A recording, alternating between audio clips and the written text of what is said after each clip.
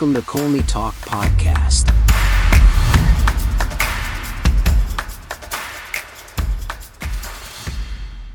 Hello everybody, how are you doing? You are listening to Colney Talk Podcast, a bite-sized show. I'm your host, Alex. First-time listeners, thank you and welcome. And to my other returning listeners, glad to have you as well. On the show, I pick out my top 3 Arsenal performers in the game and the other guy who didn't play up to the standards or had a poor game.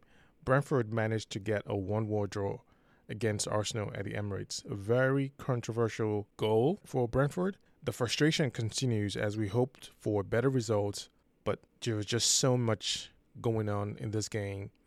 It started off electric, for Arsenal players, but then just within that same flow of excitement, there were early scoring chances for Brentford, so they were really up for the game as well. It was very high tempo, quick passes, very brilliant movement, tight ball battles between players and teams. Arsenal managed to get into Brentford's box, but not able to take last shots, not able to really, convert it into very close attempts. But the boys were really moving the ball. They were making great runs, following fantastic passes from Zinchenko and Odegaard. I got to say, we got lucky with a call against Muembo. I think it's really, a tight call where if that was a foul where Saliba tripped and he was the last man with the ball 1-1 against Ramsdale. It was a strange call for a foul in my opinion, but I'm glad it was for us. I don't think any other ref would have called it, but the brilliant ball movement was still on, got things moving back up again. But then we still had a lot of edgy moments and uncomfortable situations in their first half. The link-up passes in the first 20 games were very charged. Arsenal challenge was coming up with something extra to break down the low blocks. The Arsenal players were really up for this game and how they were moving and how they were really playing, but we weren't really successful within the box. We were just limited to crosses. It almost felt like we were just one-dimensional. Although Brentford, they had everybody behind the ball, so clearly it wouldn't be easy to break through. I'd have liked to see Edin Nketiah drift in and around the box or serve as a decoy to really make things happen. But he was kind of stagnant in a way. I mean, there was a lot of tightness around him. I understand that, but he needed to make that movement. The formation was not similarly effective in terms of our final end products, so we just kept whipping crosses in the box to make something happen. That is at least an attempt, so there's nothing wrong with that. And to realize such restrictions outside the box is both a true reflection of how good we are as a team, but it's also quite frustrating now that we don't have any more strategies to apply. Then we're gifted with another Brentford miss by Ivan Toney. I mean, that was a clear chance that would have gone into the, net against us. They had more goal scoring chances than Arsenal, and it felt weird, just to acknowledge that. It definitely caused a lot of cold reaction from the home fans in that first half. I would say, looking back at that game, our clearing chances in defense need to have more work. I mean, there was just some tightness. It's not tightness, but there was just a lot of stand-up defense that we need to do. And as we have been threatened from it started looking less like the Arsenal type of game. Loose passes, ball dispossessions, frustrations amongst, Edin Nketiah and a few other players. I mean, best chance from Arsenal came in the 42nd minute by Martinelli, and that tells you how frustrating the first half was. And then the second half comes in. We had much more direct chances in the box, but they were not as smooth as Brentford had. They had close, fast break chances, close down on the balls when we had it. It was still an even battle besides the domination in possession. We needed more intricate passes within Brentford's box, and that's something that Odegaard could do really well.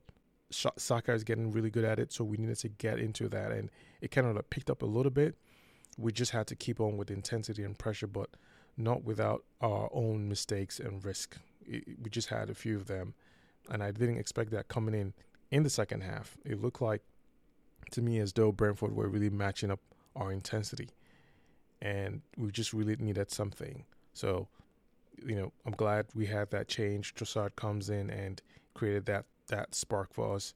But not long after that devastating equalizer, I honestly don't know what to make of it. Poor clearances. There are no excuses there. Poor clearances is just what I can think of. And then after that, it was just full court press to get another goal. There was this, desperation, really clear intensity, just determination rather to get that other goal to really come up with 3 points, but it didn't work out. It was such a painful draw, in my opinion, although we were extremely lucky to not have been down 2 goals because we clearly could have been in that situation. So this looks like a gift. My top performers in the game, as usual, I'll start with Saka. He is now typically getting double teamed. Roughing up is just not going to be stopped, against him. So he also has that battle, and he's really great at it to really stand and really fight against these defenders.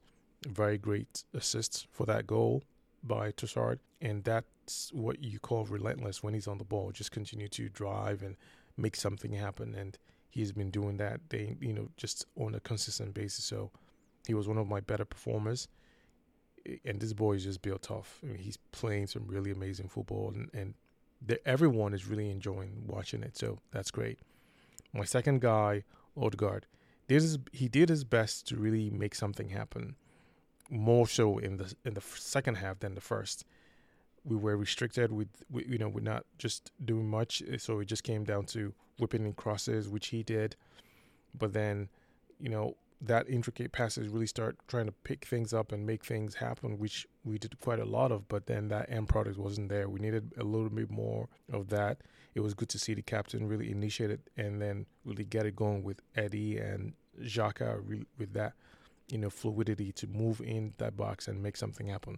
Several shots were made, but they were blocked. So at least the attempts is what we expected. I wish we got away with more of those passes and to make something happen, either a penalty or something, but just make them really uncomfortable, because that's what we would have done, really banging on the door to score a goal. But that really started happening in a much more later time in the game than earlier. My last player in the top 3, Big Gabby. He just kept things tidy in the back. I know the defense, we had some poor clearances and, loose possessions and things that just made things so uneasy. But he just did so much more to really keep a lot of clean, ball defending for the most part.